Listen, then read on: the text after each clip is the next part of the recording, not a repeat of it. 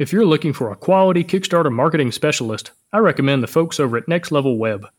They charge flat fees with an easy monthly agreement, and they get serious results. Their goal is to get you funded on day one, and their rate of success for that is above 90%, regardless if you're a veteran or a first-time creator. As a client myself, I can personally attest to their quality, as they have helped me raise tens of thousands of dollars for my own projects. So if your email list looks pitiful, but your game is awesome, head on over to nextlevelweb.com/Kickstarter and take your marketing to the next level. Hosting for the Board Game Design Lab podcast is sponsored by Quartermaster Logistics, the leader in crowdfunding fulfillment and warehousing. Check them out at qmlogistics.com. Welcome to the Board Game Design Lab podcast, a proud member of the Dice Tower Network. Each week, we want to bring you an insightful interview on a specific topic in board game design to help you design and create games people love. And now, here's your host, Gabe Barrett.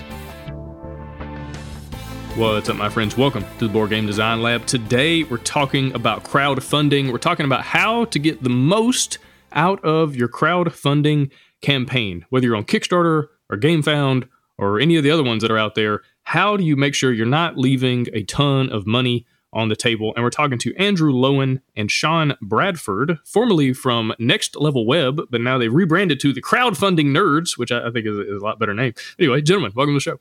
Hey. Thanks, Kate. Glad to be here. Yeah, it's good to have you back, Andrew. You have been on the show several times now. The first time you were on the show, it was supposed to be just a regular old episode, about an hour or so. And there was so much content, I had to break it up into two episodes of basically an hour each. And so you're just a wealth of knowledge. And now Sean is working with you as well. And I've had several conversations with him. And so both of you guys just know a lot about how to market board games specifically for the crowdfunding side of the market. And so, yeah, I'm just excited to get into the topic and talk about this, because this is something I feel like can help a lot of indie publishers, a lot of people that, want to bring a game to the marketplace. Kickstarter or GameFound is the only way that they're going to have enough funds to do it. And so how do we maximize the amount of money that they bring in so that then they can bring a wonderful game to market without having to, pull out a second mortgage on their house or, whatever the crazy things that sometimes you have to do just to get enough money. But anyway, before we get into that, who are you guys? How did you get into kind of the game design and game marketing side of things? Andrew, we'll start off with you, and then we'll go to Sean. Sure. Yeah. So my name is Andrew Lowen. I am the CEO of Next Level Web. And we also have a brand, Crowdfunding Nerds, because Next Level Web it doesn't really say that we do crowdfunding. And Crowdfunding Nerds is way more fun. So we branded Crowdfunding Nerds. And in the last, year and a half or I guess 2 years, we've hired 3 people to because we're growing so much. And it's, just become about half of our business. We're crowdfunding games now, which is crazy. So I am the chief nerd behind the show. And, I've done a lot of podcasts. I feel like your people that have been listening for a long time could probably go listen to one of the old introductions, but I'm a board game publisher now. I self-publish a board game called Deliverance. And I am, we've marketed about closing in on 100 Kickstarter /GameFound campaigns now. So that's me. Awesome. And then Sean, what about you? Yeah. So I don't know who I am. I sort of head up all the Kickstarter stuff with Crowdfunding Nerds, and it gets pretty wild. There's a lot to do and a lot of plates to spin at the same time, but it's a lot of fun, and we've learned a great deal since joining the team. Beforehand, I just freelanced doing digital marketing, did a lot of local stuff just with restaurants and things. But yeah, it's great to be here with you today. Yeah, we ended up bringing Sean on board so I connected with Sean because he initially interviewed me about Deliverance, and he had really kind of a great mind for marketing, a very kind of technically savvy human. And I want to say toward the end of 2020, that's when we brought Sean on board, like around November 2020. So that's pretty exciting. Very cool. And all right, so before we get into this, full disclosure, I have been working with you guys for several years now. You have helped me market several of my campaigns, my crowdfunding campaigns. You're now helping me work on Robomon, which I am super excited about. It's been 2+ years in the making, and it's just like, oh, okay, we've got to get this thing on GameFound soon. And so anyway, full disclosure, we are in a somewhat business relationship. I want to make sure people know that going in. That's actually a good point. I think for if you don't mind me plugging ourselves, it's really cool that you've enjoyed our service enough that you haven't yet fired us. We've worked for, I want to say the Robomon is our 4th campaign together. And that is awesome. So I really enjoy just simply getting to chat with you as like a longtime client, and you're really going to be able to ask great questions. I think that Robomon is going to be your, I don't know how to describe it, your coming out party or your announcement. I think it's going to be the biggest project you've had.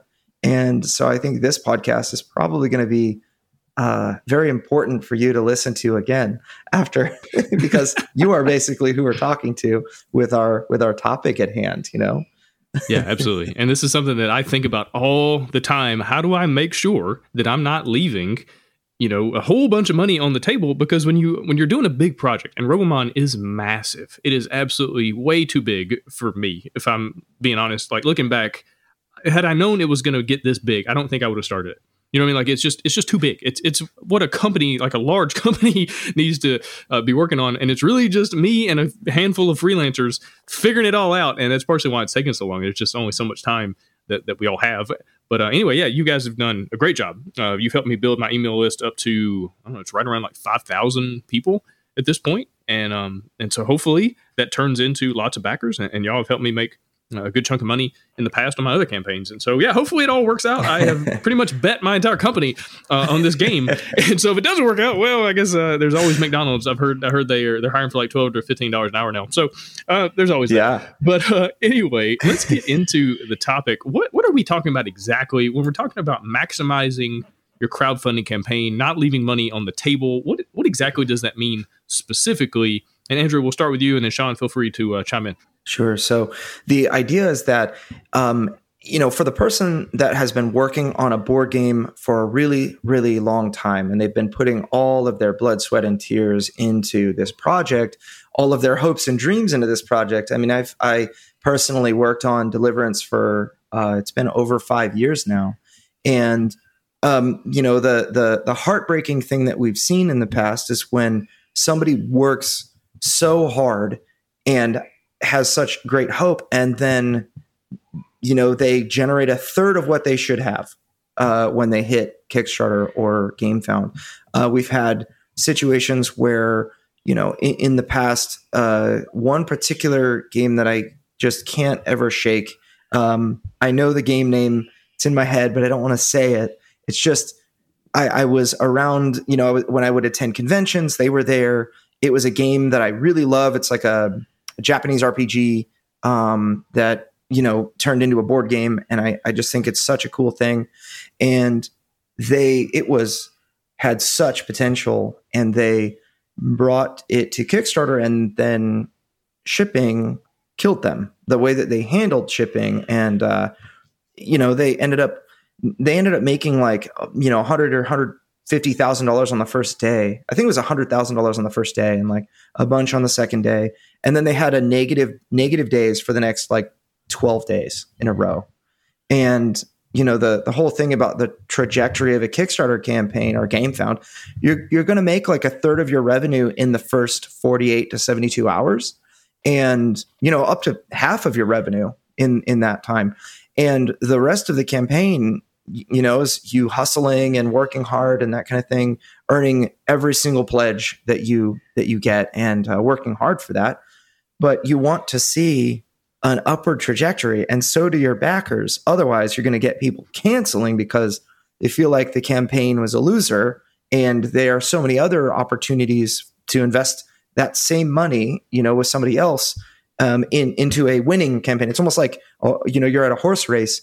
They want to bet on the winning horse, right? And so if a consumer sees that your campaign just isn't performing, that you're not knocking down as many stretch goals as they hoped, the momentum is really slowed, that can really dishearten backers and cause them to cancel.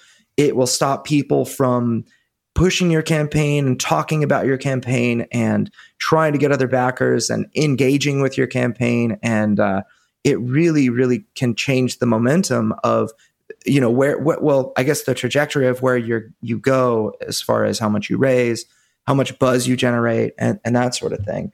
And it's something that, I've seen enough times to recognize there are in many cases where people are very penny wise and pound foolish, where certain things they're like, oh, that's not that important. And it ends up just being very devastating to the cap of what they could have possibly raised. And so that's what we're talking about, is just kind of how to get the very most out of your Kickstarter campaign without stepping on any landmines, maybe. Right. And as a creator, I can speak from firsthand experience how frustrating it is when a campaign ends. And even if you had a whole bunch of backers, even if you made a good chunk of money, you still look at things and with that hindsight and you go, man, I feel like I could have done 20% more, 50% more. Somehow, some way, I could have brought in another 500 backers here or something like that. Maybe I should have spent a little more time building the email list. Maybe I should have had a few more reviewers or previewers that I reached out to. Like, there's always these things you're going to look back on, no matter what, even if you make $10 million. Like, I'm sure Brandon Sanderson, anyway, who just had like the biggest Kickstarter in history, is still going to look back and go, wow, I probably could have made $100 million. Like if he had done a few other things differently. And so you're always going to do that. But I guess you're trying to minimize that as much as possible.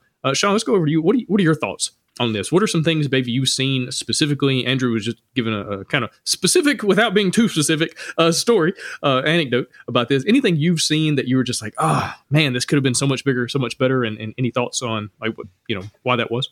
Yeah, one thing I would mention is to think about what is the purpose of your crowdfunding campaign. And I think there can be an overemphasis of trying to make the campaign itself as profitable as possible. And I would really encourage listeners to think about the bigger picture of your campaign. And we run a podcast, Crowdfunding Nerds, and we interviewed Chris Birch of Modifius. He's a friend of ours, a client of ours, and they've run a couple of campaigns. And one thing Chris said is that a lot of first-time creators, they fall into the trap where they design a game that is actually too expensive to bring to retail. So they design a game that might do really well on Kickstarter, offers a lot of content, but then they can't do a reprint because it's too expensive. And this is why I really appreciate what you're doing, Gabe, is that you're helping creators really think about these things and design great games that can succeed in the long term. So what my encouragement to creators would be to not just only focus on the crowdfunding event, but to think about your business in the long term, because I think the players who are in this for the long haul understand that the money is made not at the crowdfunding event, but in retail and distribution and the reprints. And I think that's where you need your mind needs to be in that space. So you need to almost think of the crowdfunding campaign as an investment into your business and the sort of the long-term trajectory of your company. I think that's where you're really going to see high yields and high returns as you go back to Kickstarter, as your fan base grows, as you become more influential in the space, and as you get better as a designer as well. So that's sort of where I would put the big shot towards. Right. Yeah, like you could always do a Seventh Continent where it's like, hey, we have a really cool idea. Oh, we made $7 million. I guess we'll do this full time now. But that's not many campaigns. So one really great example, actually, that's running right now, it's Marco Pacoda, who has been on your podcast before, I think, with Legions of Steel. We helped him market Legions of Steel and the reprint and this latest campaign that he has called Escape from Stalingrad Z. And he is a great example of somebody that's treated his company like a business versus a hobbyist that's making something. I would liken it to, if you're going to a trade show, you put a booth together, you come up with a professional appearance and that kind of thing. And that's the way a business person would think. But if you're a hobbyist, you would, maybe bring your craft to a street fair and, just sell a thing there. And, if you want to be a professional company, unless you have this amazing formula that just crushes it at street fairs, I mean, you have to level up your game and come up with that professional presentation.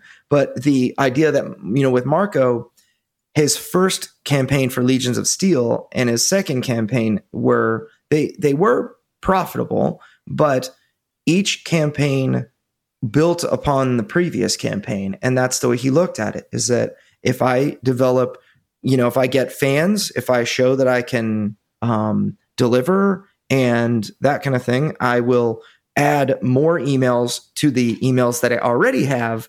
And, when he launched Legends or Escape from Stalingrad Z, he had over 5,000 emails on his list. And that wasn't from marketing just a single campaign.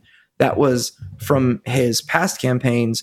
And he has had the greatest success that he has personally ever experienced that I've seen in crowdfunding.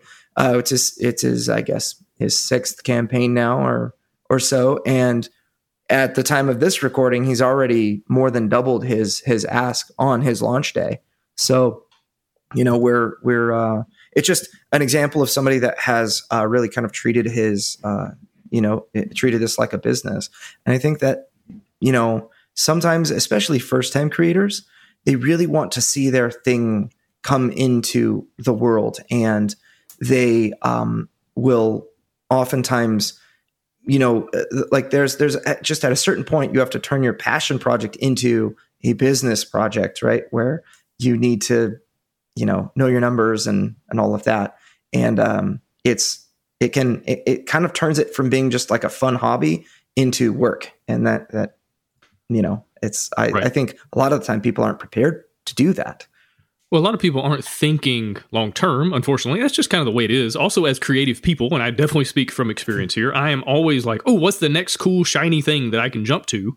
And it's hard to have that long view and play the long game, but it is so important. Now, there are the companies out there like Exploding Kittens that really thought they were only going to do one game. That's why they named their company Exploding Kittens, because they thought that's all it was ever going to be. They thought they were going to raise like $10,000 to $20,000 on Kickstarter, and then they raised $1 million+ and all of a sudden their lives changed, and now they're doing all sorts of games, and it's just a really cool company. Now, that does happen. There are outliers, but it's very dangerous to assume that you're going to be an outlier. I think it's way smarter to hope for the best, but plan for the worst and think through, okay, long term, how am I going to do this? How can I have a slow burn? And hopefully I have a hit. Hopefully I have a game that comes out that sells, 5,000 copies on Kickstarter as a first time creator. And then it comes out and people love the game and I get to do a big reprint. And then almost like a Gloomhaven. I think Gloomhaven, it only made a few $100,000 the first campaign that Isaac ran. But then the game came out and it was like, oh, this is one of the greatest games of all time. And then he did another campaign and it had a huge following. It had already built up. And so he made $millions+. And then he did another campaign that was like the biggest board game in history. And so again, it was a slow burn. That took several years to do that. And he had some other games along the way that actually weren't that great and didn't get good reviews and didn't do super well on Kickstarter. And so, it's a process. It's a marathon, you might say. And to just have that mentality going in. I mean, Amazon, when they first started doing ebooks, they were selling Kindles at a loss, knowing that long-term, or hoping long-term, that they were going to have so much of the market share that they were going to make a ton of money because everybody was going to buy the ebooks for the Kindle. And so they would sell the Kindles at a loss, knowing that people were going to buy the ebooks for that particular device. And obviously it worked out. Now, I'm not saying to sell your board game at a loss, hoping that you're going to be Amazon. You're not. But at least have that kind of long-term vision for what it's going to be. Now, Sean, what are your thoughts on ways to do that? You mentioned maybe starting small. You mentioned kind of building up a campaign now and then do another one 6 months and a year from that, whatever, and kind of building up a crowd. And that's nothing, is raising a crowd, not just raising money. But anyway, what are some other thoughts that you have on ways that people can do this?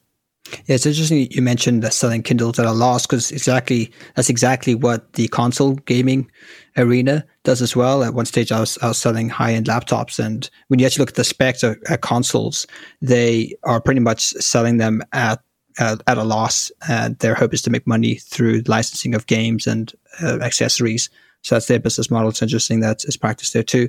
So when it comes in terms of other things that people could do, I'd also say in terms of making your crowdfunding project profitable, focus on your pledge manager. Now, Gabe, you could probably testify to this. I've recently backed The Realm of Shadows. I'm really excited to get that. It looks like a neat game. You can play it by yourself, and it's like a one-handed game. Super cool. But one thing I noticed that in the pledge manager, you had the ability for people to purchase your other games from other projects. So Hunted was there, and this is an opportunity where really the pledge manager can can really expound upon what you've just done at your crowdfunding event. And this is again, is how you make your projects increasingly profitable, so you can resell like maybe the leftover stock you have from the first campaign in the Pledge Manager. And what I think a mistake I often see first time creators do is they want to be very aggressive with their ad spend during the live campaign, and they reach a lot of people. And I also have this feeling of, if you didn't spend so aggressively, you probably would have eventually reached those people on Facebook, but you would have got them in the Pledge Manager side of things. And I know right now we're running ads for Deliverance, and we just have a small spend that's trickling each day, but it's profitable. It's a profitable campaign, and it's self-sustaining. And so I think people need to think of the Pledge Manager and how to leverage that as well during their campaign. Yeah, that's a really good point. And it's kind of like when you're on YouTube and maybe you're looking at videos about board games or something like that, and all of a sudden the algorithm says, hey, have you seen this video? And you're like, oh, this is really cool, and this is from a creator I've never heard of. And you watch the video and you're like, oh, this is excellent content. And what's the next thing you do? You go and you see more videos from them, more than likely. And so if they've built up a catalog of really good content, you're probably going to watch all of it. And they're going to get views on all of that. They're going to make some ad revenue on all the views you just gave them. And so, I mean, I can just think personally, and probably people listening to this have experienced the same thing. All of a sudden, you go down a rabbit hole of video after video after video from the same creator, and that's just a way to kind of build up views. I know that's definitely been the case with the podcast, where people have discovered it now, and now they're going back and listening to 200 plus, 280 whatever episodes, and then that's building up, the listens overall. And so, yeah, again, play the long game. But Andrew, I want to go back to something you said earlier. You were talking about that campaign that struggled because of the shipping cost, and backers came in and maybe they were super excited. Then they got to thinking, $40 to ship a game seems like a lot. And so what could a creator do? I mean, the shipping is what it is. You can't really change the numbers in reality, but you can do some things to maybe hide the costs in different ways. So what would you suggest a creator do if shipping is expensive, to make it, at least psychologically, not be so daunting to people coming in thinking about backing? So the first thing is know your numbers. I think that this is a really common phrase in business. Like if you watch Shark Tank or something like that, knowing your numbers is, something that you hear a lot probably. But one of the most common issues is when somebody will just estimate their shipping cost. And they'll say, oh, I think it's going to be between this and that, but they haven't actually figured out how much, it's going to cost. Or maybe they've figured out their initial quotes and they're like, all right, I'm just going to use that number. It's going to be $40 a unit to ship. And so that's what I'm going to charge, $40 per unit on my Kickstarter campaign to that region or whatever. Big mistake. People don't like to pay lots and lots of money for shipping. And that's a weird thing to say given our, current shipping climate. You really need to have a strategy for how you present shipping as one example of several. So for Deliverance and many of our clients, they subsidize the shipping, and in some cases, the VAT taxes as well. So, a game that is, I'll just say, Deliverance, it's right around $20 to manufacture, let's say, to keep things simple. I charge $89, but let's just say it was $100 to, again, keep things simple. So $20 is the manufacturing cost, $100 is the total amount of money that I'm going to gain. And, after Kickstarter takes its pound of flesh and everything like that, let's just say I have $70 left. That money has to cover my graphic design and my art expenses and so on and so forth. And so let's say out of all of that, my total margin, the money that I get that will, assuming I fund my Kickstarter, I'm going to get, let's just say, $40 per game or $50 per game into my pocket. If somebody pledges $100 and, I'm going to get $50. So, and let's say your shipping is a crazy price at, we'll just say $30 to the US or 20. I think Deliverance is like 22 or something. But, so let's just say it's $20 shipping or so. I will bury some of that cost in the actual in the margin that I would have made. So instead of making $50, I would rather show. And this is one thing that we did. I buried some of the cost into the cost of, or some of the shipping investment into the cost of the game. So I was able to charge $9 shipping to the US as an estimate. And actually all the COVID insanity happened like after my campaign, like 2 weeks after my campaign. Everyone, just all of the data came out, and it's like, oh man, this is going to cost a little bit more than I expected. But the idea was that I would definitely charge for shipping. I would tell them that it's an estimate, and based on, and is going to change based upon, rates and other things like that. And I'm so glad I included that language. But the idea is that a $9 shipping cost for a $100 product is excellent, an excellent ratio. If I were going to spend honestly, even $19 is fine for a product like that. But if you were to charge $40, for a $100 product, the ratio starts to really be out of balance, and your backers or potential backers are going to do that equation in their head. They're going to say, okay, this is about the amount of stuff I get. And wow, that's a really expensive shipping compared to what I see on all of these other campaigns. And the reason is simply because they're hiding the true charge of shipping by subsidizing that amount in the cost of their game. I think that that's a really important strategy that by itself would have probably solved the problem of the previous company that I had mentioned. It would have certainly, people would have not complained in the way that they did. So I think that that's a really important element. Also, just knowing the actual manufacturing costs, and a lot of the time, we had like an RPG book that a client came to us, and they were like, okay, I need hardcover RPG, or I need the RPG book to be a hardcover so that it's like the standard size of all the other ones. That's going to be $15,000. And it's also going to be another $15,000 to ship or to freight and everything. And so I'm going to charge, so my funding goal is going to be $30,000 and my RPG book is $20.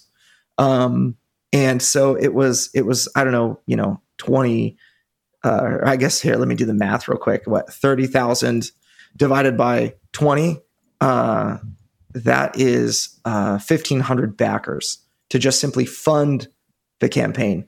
And that type of math doesn't work very well on Kickstarter.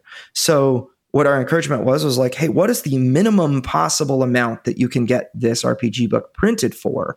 Maybe, if it needs to be hardcover, okay, I understand, but let's figure out other options for manufacturing that would allow you to have 300 backers to actually fund your game. Really, for first-time creators, we always recommend between 300 to 400 backers would be your target. Because that's the typical campaign. If it's a first-time creator and they're building their email list for the first time and that sort of thing, and they give us the proper time and they have the money to invest and this and that, they are going to get 300 to 400 backers.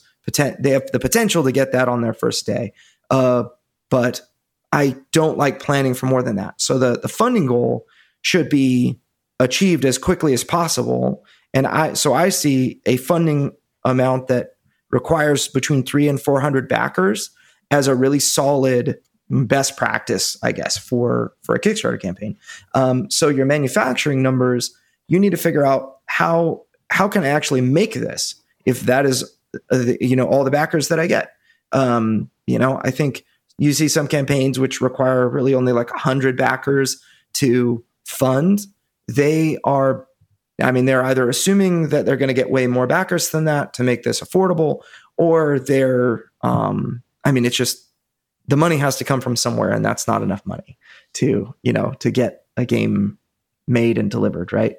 So, anyway, I guess I could pause there, but the manufacturing and shipping and knowing your numbers, it's just so critical. There's probably more areas. Like you're saying, understanding backer psychology and messing with I don't want to say messing with, because it's all the same, really, whether it says $40 for shipping or, and the game is $80, or it says $20 for shipping, but the game is $100. It's the same money, but just understanding backer psychology and what people are willing to give you, and if they see it as $80 game, $40 shipping, they're like, I don't know, but they might be much more likely to back if it's a $100 game and $20 shipping. And so thinking through how the numbers make people feel. All right, Sean, so that's shipping and some other things. What are some other things that you have seen that have been roadblocks to campaigns and have caused people to think twice about backing or to back out of campaigns? What are some of the other things that people need to avoid? Well, it's funny you mentioned backer psychology, because that's a huge part of your campaign and structuring those pledges to be as attractive as possible. But another thing that we've discovered through running, I don't know how many campaigns at this point, at least 100 this year, the stretch goals are a necessity. For some reason, backers, you could create a game that has everything in it at this price, and people will not be satisfied. But if you have the same price, but with less things, and then you gradually increment added things through stretch goals, people are far more satisfied. So it's strange, because we've had some clients who've said, I'm not doing stretch goals, and it's really harmed their campaigns. And people have commented, where are the stretch goals?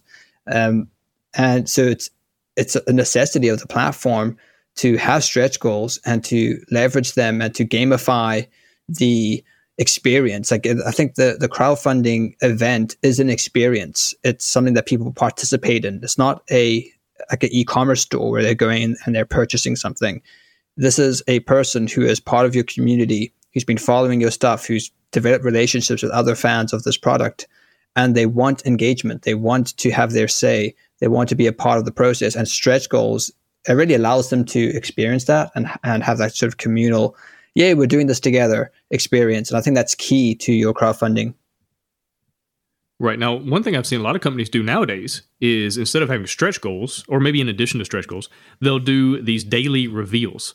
And they'll say, hey, check out the campaign every day or every other day, because we're going to show you some new content that the game is going to have. And it might be some new miniatures or scenarios or whatever. What are your thoughts on those, either as a replacement for stretch goals or at least in addition to? I have thoughts on that, if you don't mind me jumping in. Yeah, man. There are some companies that do this really well. And there are others that I feel like they're really missing out. In fact, we just did a podcast on social stretch goals and really kind of dove deep into this subject. And it was, you really are gamifying the engagement of your crowd. So the goal is to get your crowd super excited and hyped, and you want them to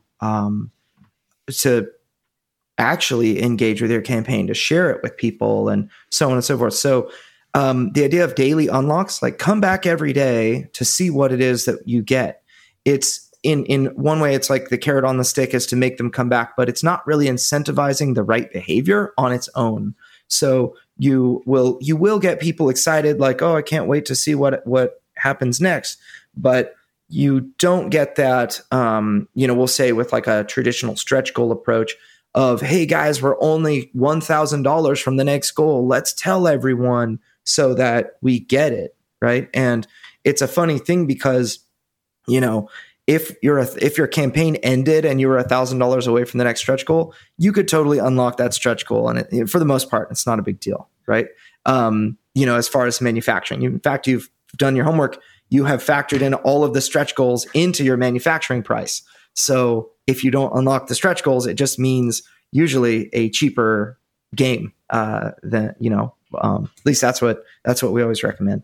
So the idea behind gamifying gamifying everything so that your audience wants to engage and push and is motivated to do the right things.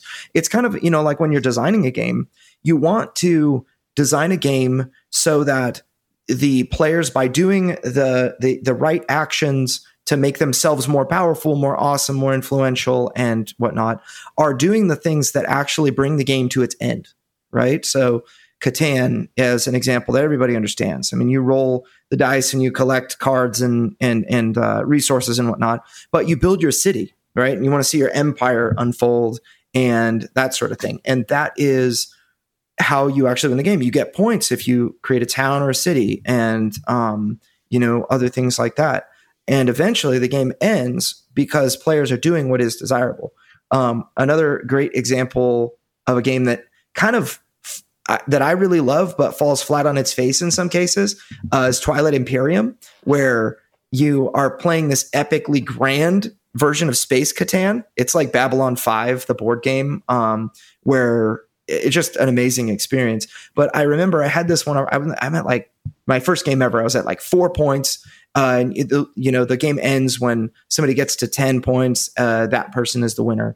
There was a guy that had 9 points and was about to win.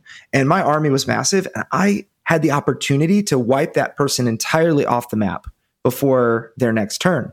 And that would have meant that the game would have gone another 4 hours at minimum. We had already been there for 7 hours, not counting the lunch break. And I elected not to kill that guy because I didn't want the game to go on for a long time. And I feel like whatever, Andrew. So it was Ruel Gaviola. He knows. But yeah, it was one of those things where by doing what was desirable, I wasn't actually furthering the game to its end.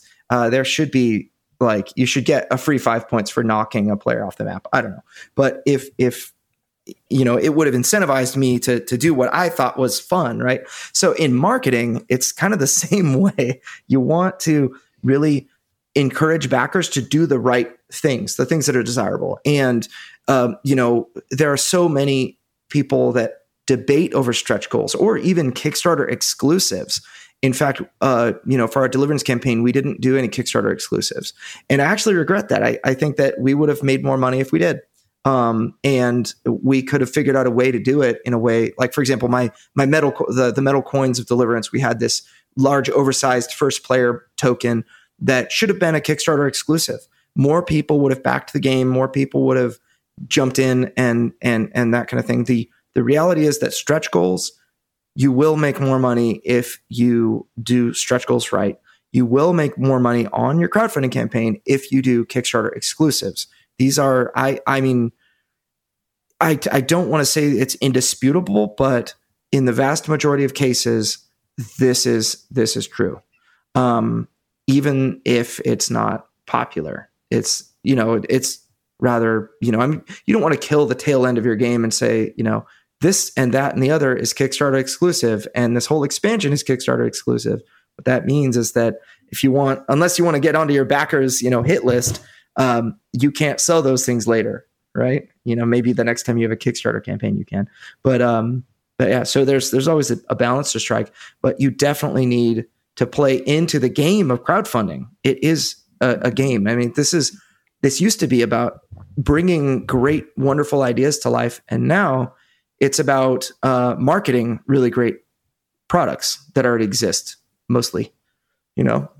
Right. And like we've talked about on the show many times in the past, you have to come with amazing art and amazing gameplay already. It needs to be mostly designed and developed and illustrated by the time you launch. Otherwise, you're just not going to stand out against all the other games that are on there. And especially now that these big companies, these massive publicly traded companies in some cases, are your competition, it can be very challenging to be successful at all, especially if you're trying to overfund and be really successful. It's definitely a challenge. Now, would you say that it's good to do stretch goals and some daily unlocks? So you are bringing people back to the campaign every day or every couple of days. Maybe it's not daily, but maybe, a handful of times over the campaign, you say, hey, tune in on this day at this time because I'm going to show you some really cool content that's in the game that you haven't seen before. And also having some stretch goals. Would that be a good way to do it? I do think that daily unlocks. So one of the challenges with a crowdfunding campaign with your audience, there's this backer, or rather, like a fatigue that begins to set in. Of some people will come back every single day and be like, "Hi, everybody," and their comment is like, "I have my morning coffee," and I then the next thing I do is I comment on this Kickstarter page, and that's just like you get your hardcores that are there no matter what. But then, for the most part, you the majority of your fans, you can put them to sleep in not of boredom, but just simply when they pay the amount that they're going to pay, they're not really able to, let's say, afford more, or maybe they've already gone and hit the all-in pledge level. the next step is kind of to wait for the last 2 days and to see how many stretch goals they knock down, and they can go 26 days or whatever in between, the time that they back and then the time that they look at the campaign next. So the daily unlocks are kind of a carrot on a stick to get them to come back and take a look and just not go to sleep, but I do think that there is something to be said for something that engages them, that asks them to interact. So I think that these types of stretch goals are, in a way, they kind of, publishers try to blend the manufacturing cost, which is a very real, substantial number. You have a number of units. Those units have to have a certain amount of components. And a lot of people are like, well, I don't want to have a bunch of question marks in the actual, the card count. And if the dice are going to be 14 millimeters or 16 or custom dice at, whatever, they want to know their numbers before they go to the Kickstarter campaign and launch, right? Or GameFound, right? And so they do the daily unlocks. And I think, and the intent is to say, hey, this game is finished and we're going to, gamify the content in this way by unlocking daily. So you should return and look. And I think that, that for campaigns that are going to make a lot of money, like Gloomhaven did that, or Frosthaven, sorry. Well, both really. But they say, hey, all the content is in there. And Frosthaven, I think, did something that was really, really smart. They took their daily unlocks or periodic unlocks, and then they did something else, which I thought was really clever. They had 3 different factions, and they were like, hey, we have, I forget, like the crab people and a couple of, there were 2 others. I can't remember now. It's like the pyramid people, the crab people, and the other things. And I can't remember. But they said, okay, when you do cool stuff that features, your desired faction, I'm going to attribute a number of points that, like an arbitrary number of points that I just decide in my own head, but I'm going to attribute points. And for whatever faction that wins, at the very end of the Kickstarter campaign, we're going to design an additional module and feature them a little bit more deeply in the actual game. And I thought that was a really smart, really clever way to bring people back. There are also, if you have a very puzzly game that, maybe like Frosthaven, people know how to play Gloomhaven at this point. They were able to, come up with puzzles that were like, survive 4 rounds, and here are the enemies, and here's your character, and here are the cards in your hand. How would it's a puzzle to try to survive. So the idea is just, to gamify the experience in a way that encourages interaction. Yeah, for sure. And that makes a lot of sense. All right. You mentioned social stretch goals a minute ago. Sean, let's go back to you. What are your thoughts on social stretch goals? Are they worth doing? Is there a better way to do them? What are your thoughts? Yeah. So if you were to, for a moment, just ponder how Twitch is monetized, or even how YouTube is monetized, and how can you have a Twitch streamer or a YouTuber that can survive decades doing this? It's not because they are focusing on a particular game, right? It's that they've developed a community that follows them, that cares about them, and really a community that cares about each other. And this is really what social stretch goals are seeking to achieve, is to bring this community together to achieve a certain goal. It sort of reminds me of, on Twitch, you have people who can, through the chat, by putting in certain commands or typing certain things, they can control a video game like Pokemon. And you've had Twitch communities actually finish video games by working together to finish games on Twitch, which is pretty interesting. And really, this is the same thing when it comes to a social stretch goal. You're getting people to work together by doing something. Maybe you could even gamify a social stretch goal, saying, hey, there's a monster in front of you. Do you want to use the axe or the bow and arrow? And then, people vote. And then, you could almost do like a little adventure with your stretch goals. Whatever it is to be entertaining and engaging.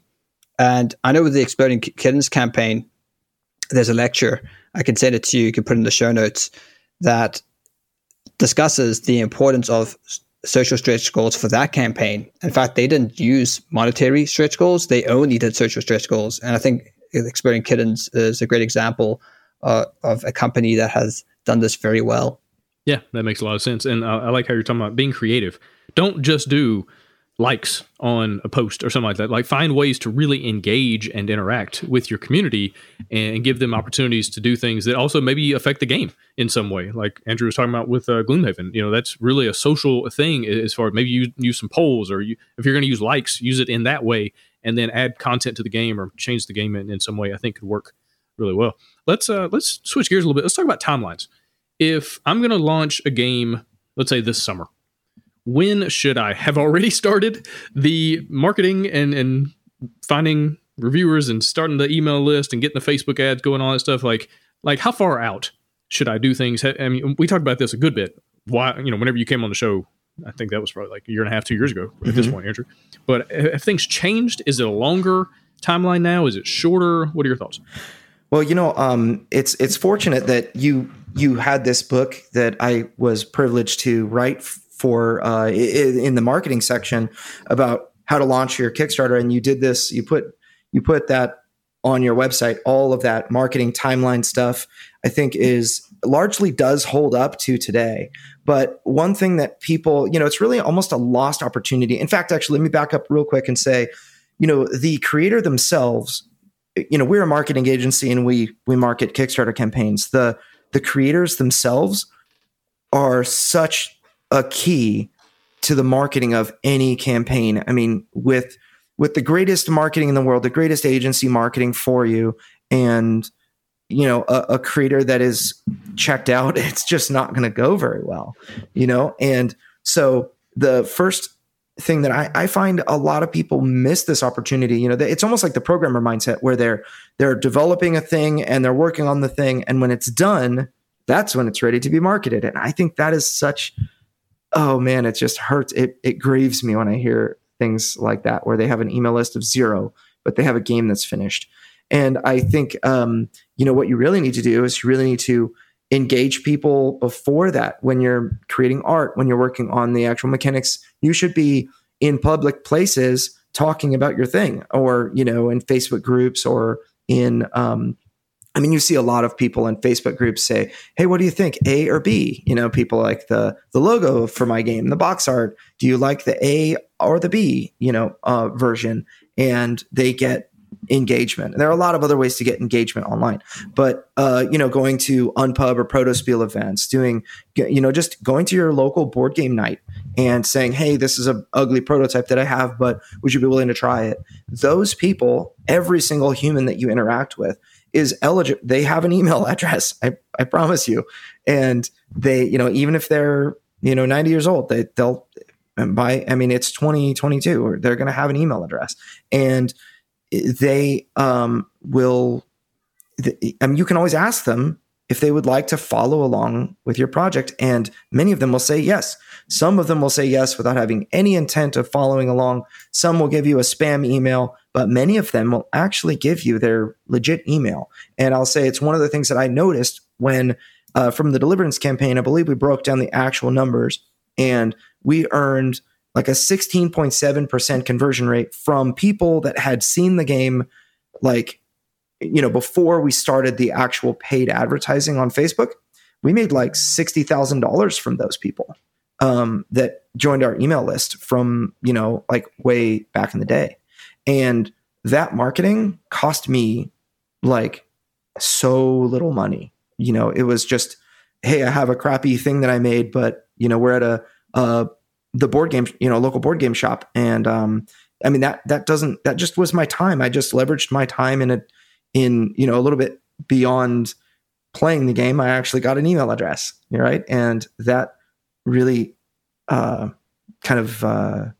guess it really paid dividends, So I think that's something that people really, really need to do. And that starts when the idea of your game starts, it's just much, there's not a beginning of when you should do that. Like Tony Robbins says, the best time to plant a tree was 20 years ago or 50 years ago. The next best time is today. And that's the same is true with your pre-marketing, that organic marketing. And I, as a marketer that deals in paid ads all the time, I am a huge believer that if people actually want your product, that they're going to want it without you having to pay money to Facebook or into Facebook ads or Google ads or YouTube ads to build a following. I think that if it should be, in my opinion, required for every marketer, for every person making a thing, to try to expose that organically and get a traction. And if you can't get traction and you're doing everything that you should be doing, maybe your messaging is wrong. It's usually not that the product is bad. If it's something that you wanted to make and play, then it's more along the lines of like the messaging might be wrong. But it's super important, and anybody can build an email list of, I built an email list of 1,100 before we paid Facebook, but I think that building a list of 100 is, everybody should be able to do that. I think when it comes to that question of when should I launch, we often get this from our clients. They will give us a launch date, and it's completely arbitrary. And our next question is, well, why are you launching on that date? Do you have an engaged community? How many people are on your mailing list? What's your email open rate? How many people are in your Facebook group? What's the sort of engagement in your Facebook group? And when we ask those questions, they usually then push the launch date back because they realize that they need to sort of build their community a bit more before launching. And it's really key to do that and to have that engaged community. So I don't think there's a magic number. It really depends on how energized people are about this product, how stoked they are. And I suppose one thing the crowdfunding event and your pre-marketing is really doing, it's really testing the waters. It's saying, do people actually want this? Can I market this organically with ease, or is it an uphill battle constantly? And I think the process of getting to the launch, you're going to have a pretty good idea if this is going to fund or not. And it shouldn't be a risk. You should feel confident that this is going to fund first day. My community loves this. I've had lots of feedback. It's been play tested. It's on Tabletop Simulator. People have played it. They've loved it. And that's sort of the atmosphere, the attitude you must have going to Kickstarter. It shouldn't be a gamble by any means. Yeah, that's a really good point. All right, Sean, let's keep talking to you on this type of thing. What are some other obstacles that people run into? What are some other things that you just want to warn them of, or make sure they're aware of, so that they don't leave a lot of money on the table? Well, something just popped into my mind. I don't know if it will leave money on the table, but it has something to do with just managing your campaign. There's now options for creators, right? You have Kickstarter and GameFound, but there's significant differences between them. And I think one of the issues people might start having on GameFound is that it's going to be a lot more challenging to deal with comments. And one reason being is that on GameFound currently, and this might change, anyone can leave a comment. So someone can literally create a fake account and start commenting on your campaign. So that could take up a lot of resources if you've got bad actors who are going to manipulate that circumstance. And there's some mitigation on Kickstarter with that, right? People have to at least back the project, have to at least submit their payment information. This way to track who they are. So that might be something to think about as well, as that community management and how to make your community feel like they are heard. Now, Andrew, I know that you spent a great deal of time answering every single question on your Kickstarter campaign. And I think it shows and it pays, because people feel like they've been heard, and they're far more energized then to invest their time and money into your campaign. So I don't know if you want to talk a little bit about community engagement and actually answering questions and making people feel like they're being listened to. Sure. Yeah. So what I find is that people will treat you as you treat them. If you treat them like they are a coin purse, or money bags or wallet, they will treat you in kind. So, if I want your thing, then I'll buy it. And if I am annoyed, then I'll complain and I'll give you a 1-star review, and I won't even care. You're just some corporation that's making a thing that I may or may not want. Right. And we see some of these companies, that are larger companies out there, treat us like cash cows, and, not naming names, but I'll buy their product if I want, and maybe I won't. And there's just, the only incentive is selfish for me. Like, will it benefit me? And that's the way they've trained me to behave. But what I would love to see for the indie creators that are listening to this podcast, and even the big companies, there are a lot of, the truth is that even big companies in this industry are still small businesses. you have the ability to treat people as they would want to be treated, which they want to be heard. They want to be involved. They want to know that you listened to them, that they want to know that if they put their passion into, championing your thing, that you're going to champion them, and I think that people, when you look at an email, or even when I personally make a statement like anybody can get 100 emails on an email list, the temptation is to treat those emails as though they're like dollars put into a bank account or whatever currency, from whatever country you're listening to, into a bank. They're not. Each email is attached to a human that has an opinion, that has a job, or whatever financial situation, and a family, and needs and wants and desires and so on. And one of the main desires people have is to belong, and I think that when you can create a community that is a supportive place, that people want to be, that people feel like, hey, when I have feedback, you listen, even if the answer is no, I can't make that change, but I asked you for your feedback. It makes such a big difference.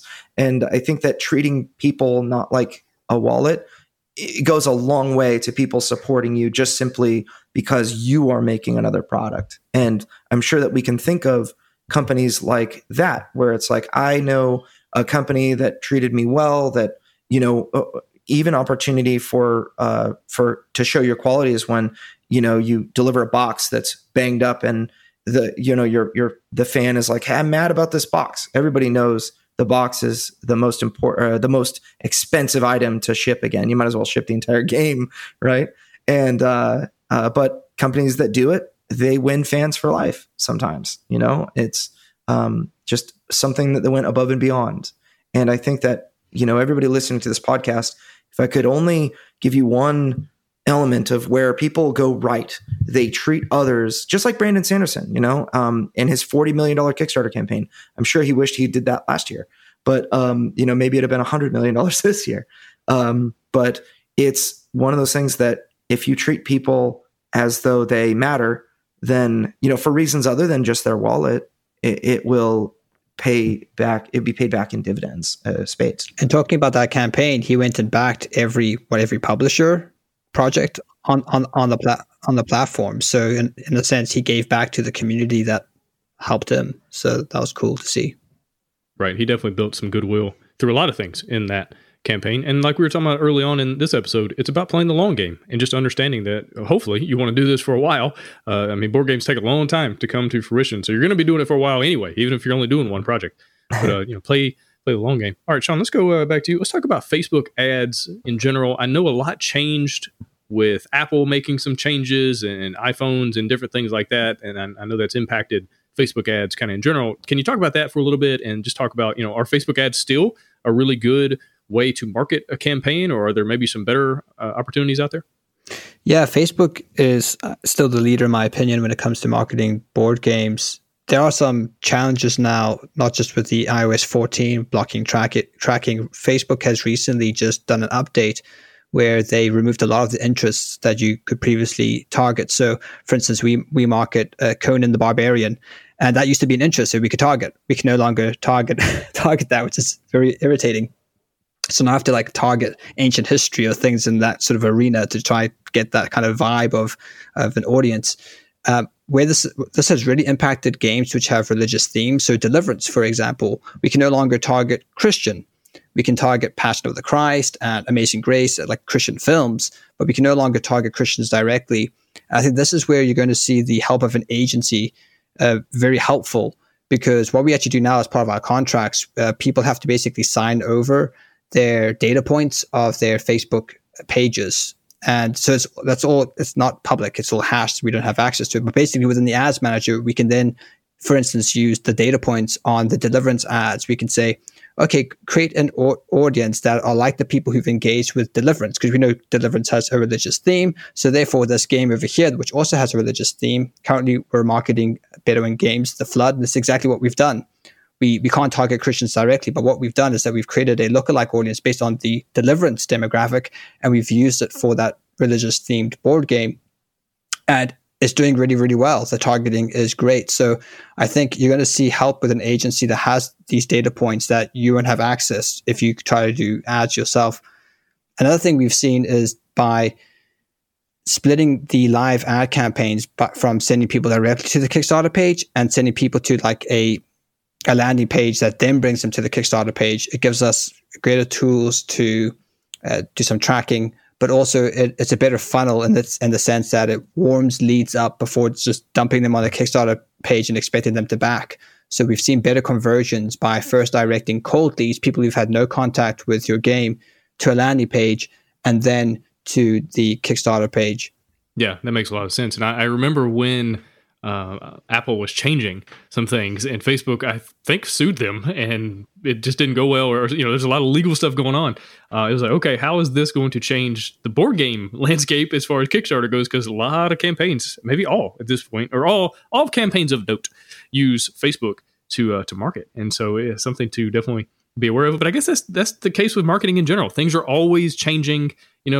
Once anyone figures out something that works, then everybody does it to the point where maybe it doesn't work anymore or it doesn't work as well. And so then you kind of have to pivot and figure out something else. And that's just the name of the game, so to speak. But Andrew, going back over to you, what are some other things to bring up? What are some things maybe we've left out so far as reasons why people would leave money on the table with crowdfunding?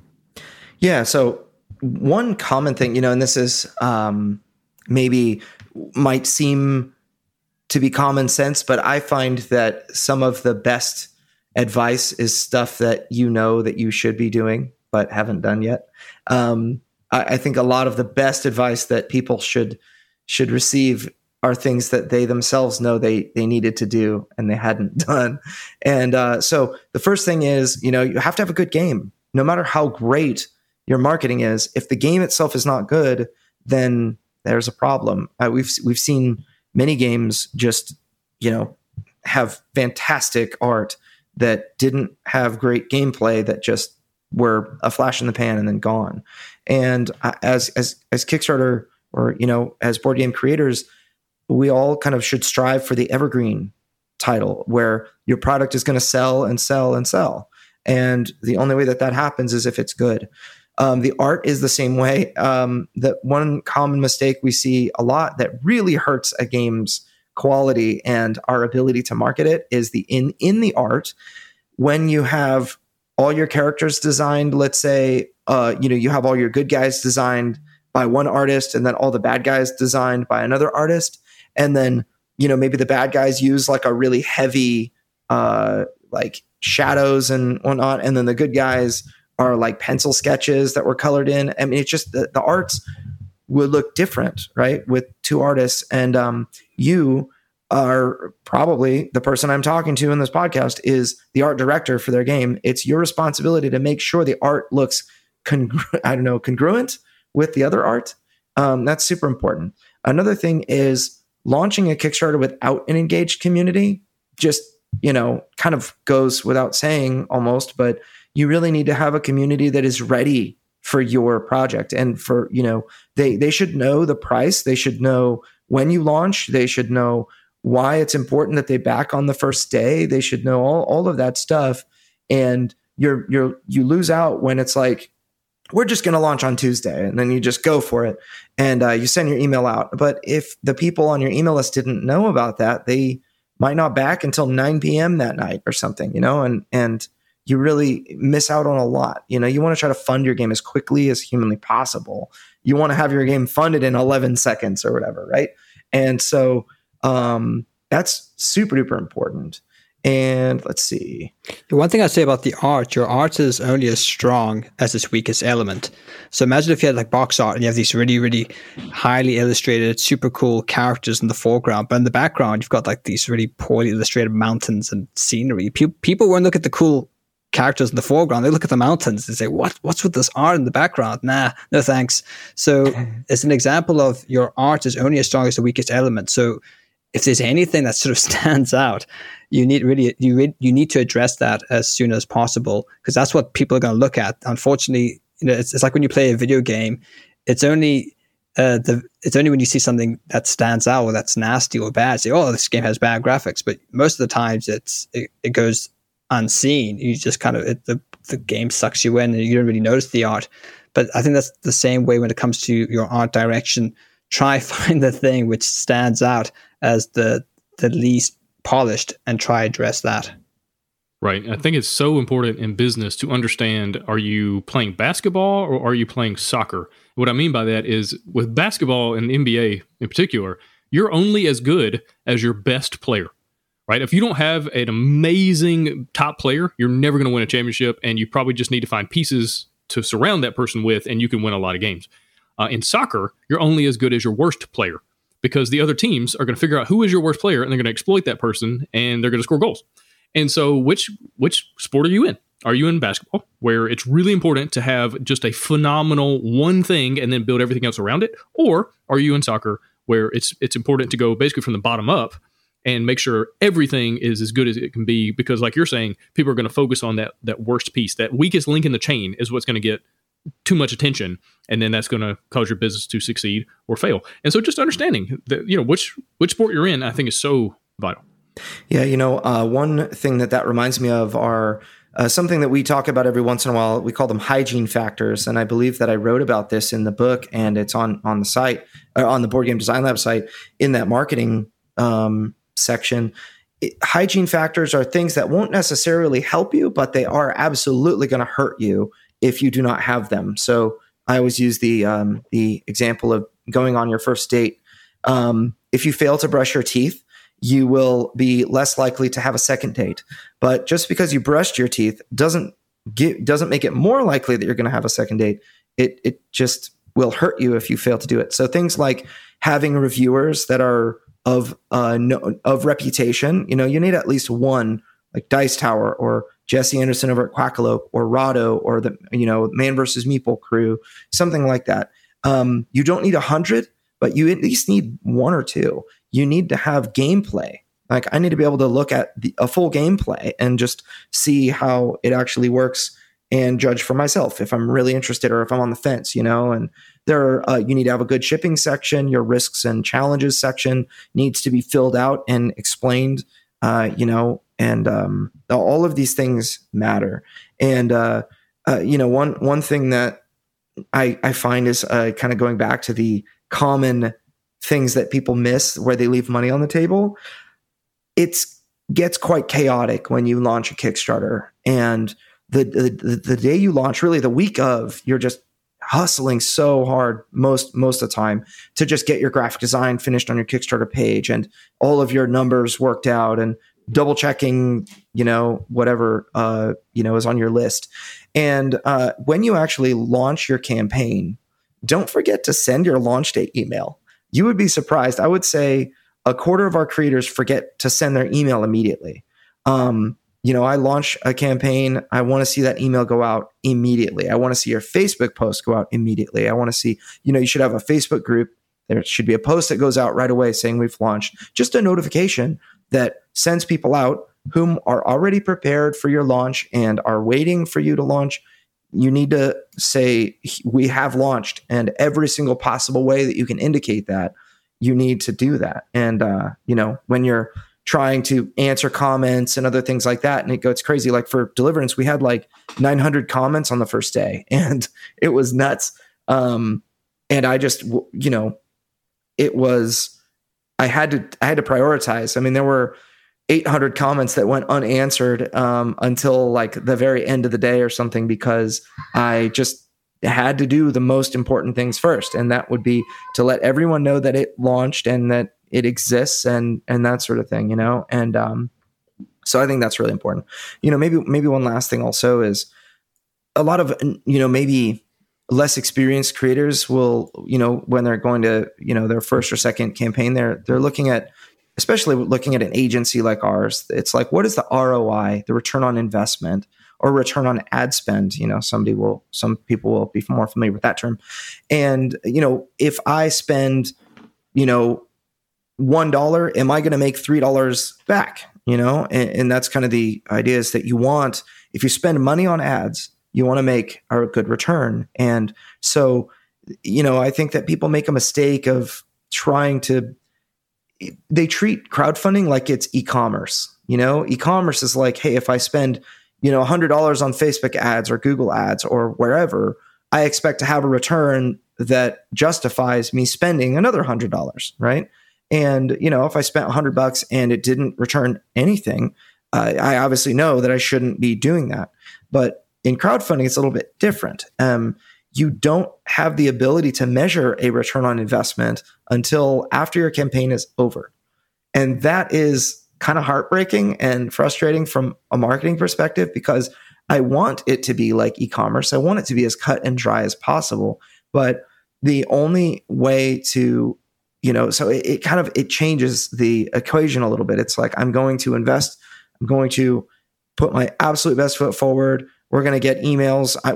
There are some things you can measure, like we can measure, how much does it cost to get an email added to your list? And there are other things that we would measure, like the cost per click. And, we have key performance indicators where we know certain things mean good, right? And other things mean bad, but it's really, there's a little bit of faith sprinkled in there, where you need to have faith in your product, that people want it, have faith in the messaging, that people are going to resonate with it. Hopefully you've done your homework. You've play tested your game a lot. You know what people find attractive about your game.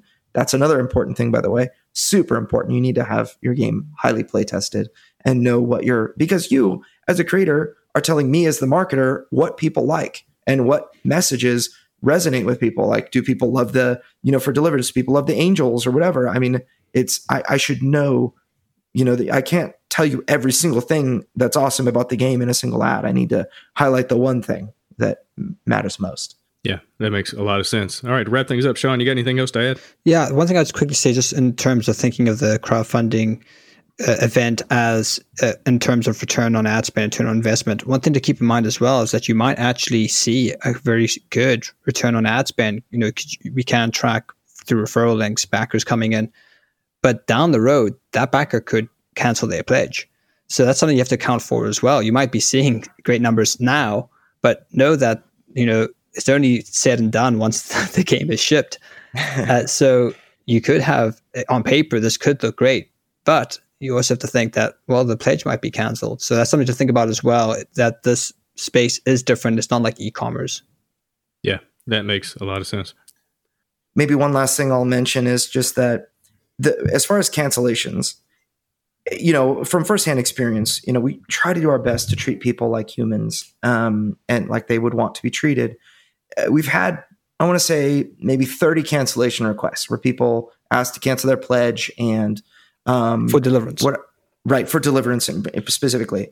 And I always respond like, no problem. At this point, our policy is that I can refund 90% of your pledge at this point, because after Kickstarter and Stripe fees took out their pound of flesh, that's what's left over. And but I always ask the question, like, just wondering, why you're looking to cancel. And sometimes, every single occasion, there's not been one occasion where somebody's been offended that I've asked that. I've said, yes, I can process your request. Just confirm this for me, and that 90% return, or that returning 90% of your pledge is acceptable, and I will do that for you. And it's funny because it's the only option, right, that I have, but they will respond and say, oh yeah, we just had a crazy car bill, or we had, or I just wasn't sure that it would be a good fit for my gamer group and that kind of thing. And just with a simple conversation, I've been able to stop 27 people from canceling their pledge. And then the other 3 people, actually, one person said, I need new car tires because, for one reason or another. And then another person said, I had a hospital bill, and, I refund 100% of those pledges, because that's what I would want. I would want a human to look at me as though I matter, and not that my money matters. Right. And so that's just something that I find interesting. We have a lot of pledges that just people want to keep the product because they're proud in one way or another of their interaction with us. So, gotcha. Well, hey, do you guys want to do a quick shout out to your company, Next Level Web / crowdfunding nerds? Tell people about that, where they can find you, what you offer. Sure. So yes, we run our marketing agency is Next Level Web. We do digital marketing, and we've branded Crowdfunding Nerds, which is now kind of our crowdfunding arm because it just sounds so much cooler. And and we have a podcast called the Crowdfunding Nerds Podcast. It's we're on episode 70 right now, and we have a lot of marketing services. We really specialize in pre-marketing. So if you wanted to get a game, if you wanted to bring a game to life, doesn't matter, how big the game or how small, if you have an email list or you don't, we specialize in building email lists and getting games funded on the first day. That's really our goal. So in order to do that, we need about 3 months of time before your Kickstarter launches. And as far as the pricing, it's in general, like with Facebook ads and everything, you should expect to spend $3,200 and above. It's kind of where it starts. So your mileage may vary, but we have flat fees. We don't charge percentages of your success. We helped with Modiphius's Skyrim campaign, and they made $1.7 million. And I think we charged them, nothing because $0. Yeah, because we promised we'd do the first GameFound campaign for free. And it just so happened to be Skyrim. But we're really happy for people that make a lot of money. That's the whole point, right? And so I think that if you're looking for a company that will treat you like a human, and we're all board game designers. We've all a lot of us have published projects and whatnot, through Kickstarter and funded successfully. So we understand what board game designers are going through, and we care a lot, probably too much, about these types of projects. So that's the type of company we are. So if you want to look for a marketing company to support you, then contact us. Go to crowdfundingnerds.com and fill out the contact form there, or go to nextlevelweb.com/Kickstarter, and you can find out all about us and decide. Our initial consultations are always free. So if you have questions, need questions answered, then we're happy to do that. Awesome. Well, gentlemen, really appreciate your time. Really appreciate you joining me here on the show. Good luck with continuing to do more and more of these crowdfunding campaigns through the marketing forum, and good luck with everything else you got going on right now. Thank you. Awesome. Thanks, Gabe. It's really a pleasure to have you interview us, and the whole Board Game Design Lab is awesome. BGDL Plus is fantastic, and just the work that you've been putting in is impressive and goldmine of information. Yeah. So thanks, Gabe. Thank you. Thanks for listening. Hosting for the Board Game Design Lab podcast is sponsored by Quartermaster Logistics, the leader in crowdfunding fulfillment and warehousing. Check them out at qmlogistics.com and find all sorts of game design resources, bonus material, and chances to win free games at boardgamedesignlab.com. And until next time, keep designing, keep playtesting, and keep creating great games. Did I mention keep playtesting?